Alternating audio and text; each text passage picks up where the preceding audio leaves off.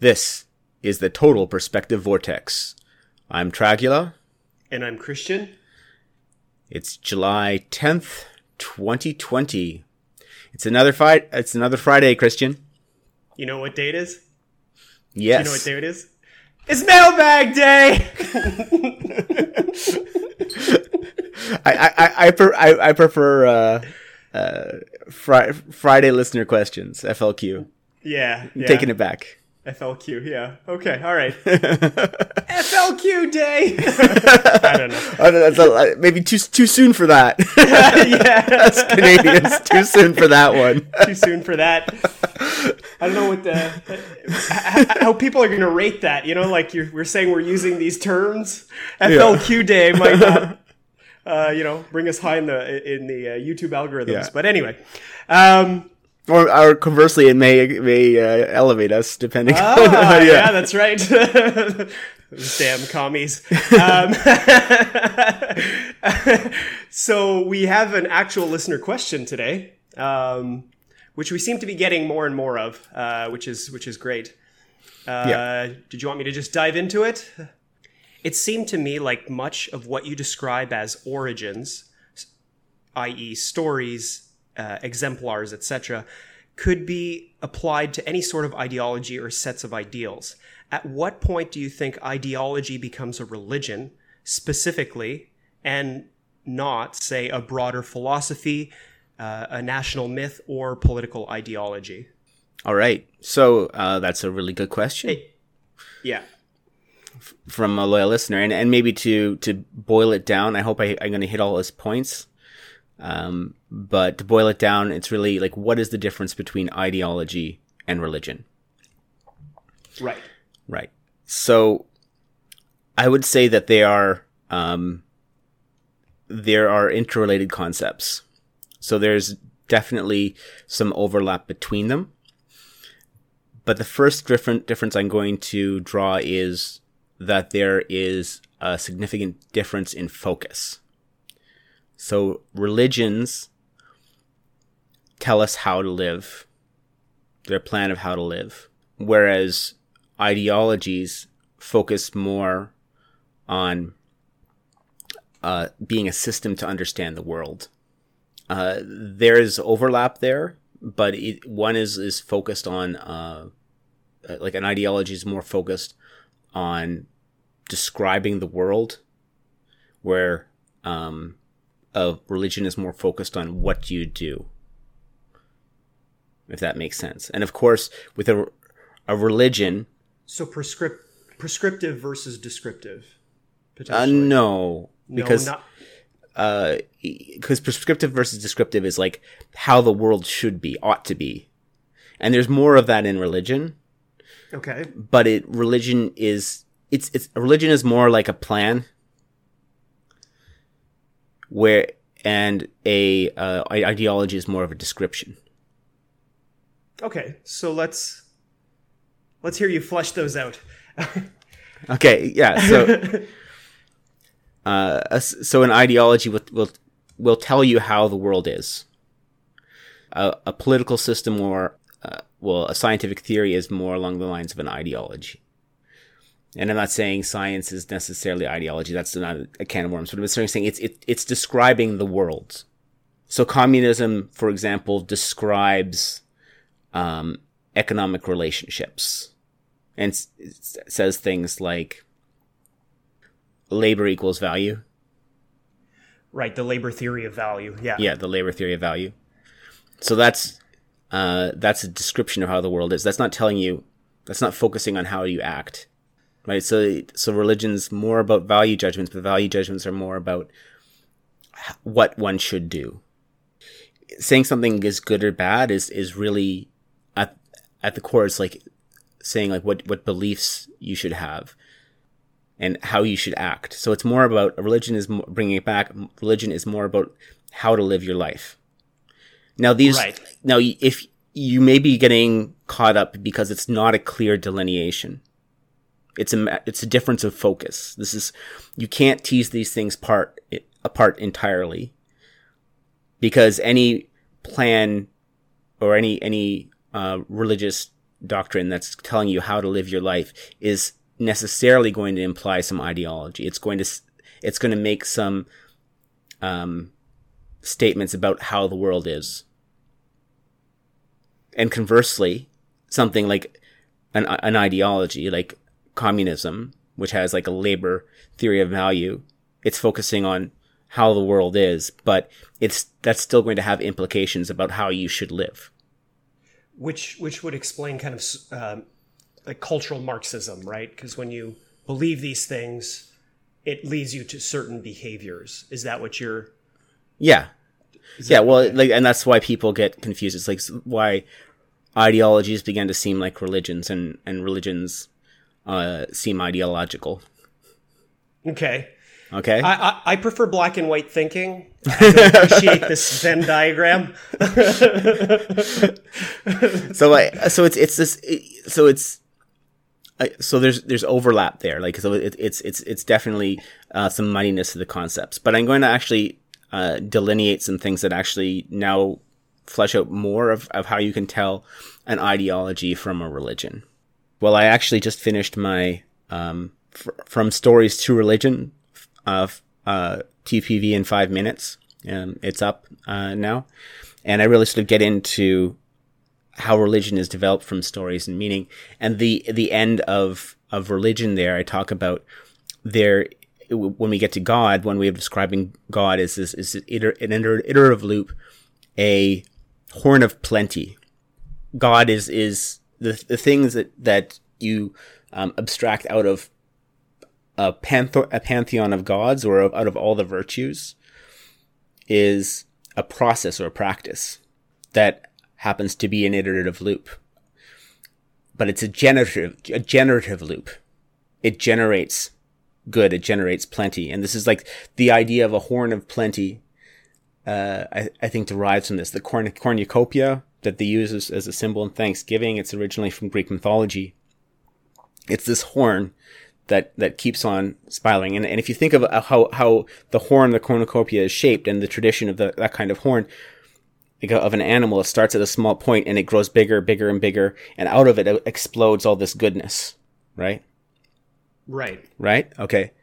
So there's that iterative process. Now, an ideology, and this is the similarity, is built up in a similar fashion to the way a religion is. But the loop at the end isn't a horn of plenty, it's an infinite loop. It's rigid and perfect and circular. If that makes sense. So it's not generative. Or it may be useful at the time, but because it's an infinite loop, it will become discordant with reality. And there's no mechanism for it to...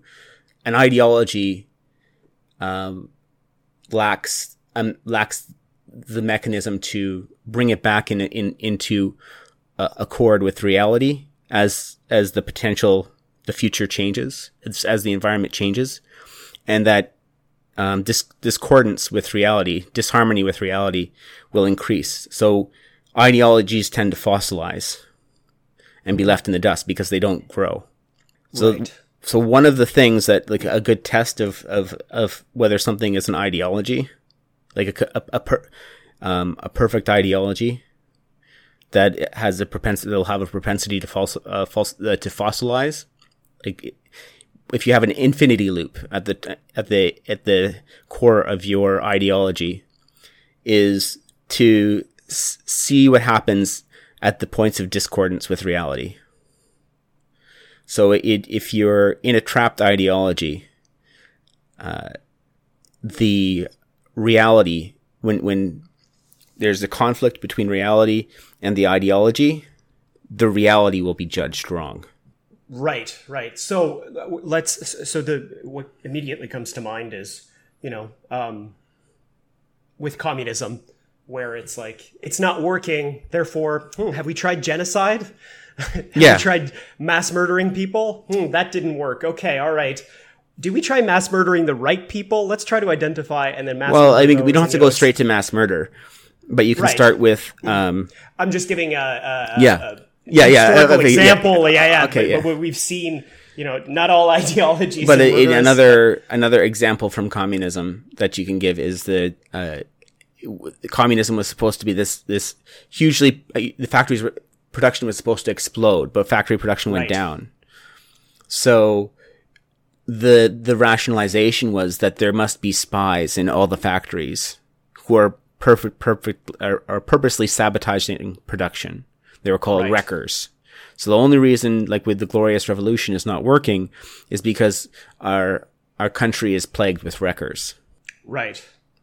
So an explanation has to come in for that, and that's what you'll see in ideologies is this the discordance with reality. There is no mechanism for the ideology to maintain, or to maintain its harmony, its concordance with reality as the environment changes. And how would religion be different then, I guess, in that case? Like if we gave a religious example. Well, and this is where I talk about a healthy, because you can certainly have this occurrence, this discordance with religion. And that's what I would call an unhealthy dogma. Right. Because I think that a healthy religion, like the iterative loop, has built into it that challenging process. And this is the healthy relationship between like a student and a mentor, or the hero and the father, right? That if Jordan Peterson talks about like rescuing your father from the underworld. Yeah, rescuing your father from the belly of the whale. That's my best Peterson. Okay. Yeah. And I'd like to apologize to everyone. Go on. That's the mechanism of how that's the mechanism of how the dogma is brought back into concordance with the environment. Right. And so that's actually baked into the iterative loop. And that's one of the reasons why it's a productive loop, and it stays productive. It stays healthy. So when people like challenge the church for being out of touch, that's a healthy part of the religious process. The religion has to be reinventing itself and correcting itself. The dogma needs to be able to stand up to genuine healthy challenge. And if not, a little bit of death, a little bit of reform is required. Ideologies lack that mechanism. They become a perfect loop. The dogma is always referred back to. And if the environment has changed, and if reality is gotten out of concordance, then we have to defer to the dogma, and reality must be wrong. Yeah. So that's sort of the drum there. Now, one way I'm exploring these ideas is by reading Tolkien, like the Lord of the Rings. And I think that, like, I mean, I haven't talked about it too much in the podcast, but you'll see that I tie to a lot of archetypes and mythology, and I and like the whole baked into the, like my theory of morals is this idea that really good stories have lots to say about how the world is, about how we should act in the world. They have lots of lessons there. So there's actually, even though it could be fantasy, the reason it resonates is because it has this concordance with reality and how reality operates. So in The Lord of the Rings, the central villain is Sauron, and he has a ring of power, right? Which is the focal point of the story. Is Frodo's quest, along with his friends, to destroy the ring of power. Sauron's ring is the focus of the story. Now, what I think the ring represents is the ideology of power, which is ideology in its purest form. Interesting. Like where it's completely divorced from reality. But the ideology is totalizing and still there. So reality must bend to the will of the ideology. So, and this, I believe, is what postmodernism is. Or postmodernism is the modern closest representation of that ideology of totalizing power. And this is why it's so powerful and tempting, because it can actually, and it has this power to control and destroy. Do you want to flesh that out a little bit? Oh, definitely. This is where I'm going. So the ring in the Lord of the Rings, and I know that Christian, you're not too familiar with the Lord of the Rings mythos, so you're probably not the best person for me to have this conversation with, but maybe I'll be able to connect to more listeners, because I can tell you a little bit more about the Lord of the Rings while I'm doing this. So there isn't just one ring in the Lord of the Rings. There's the one ring, this Sauron's ring, which is the ring to rule them all, the ring of power.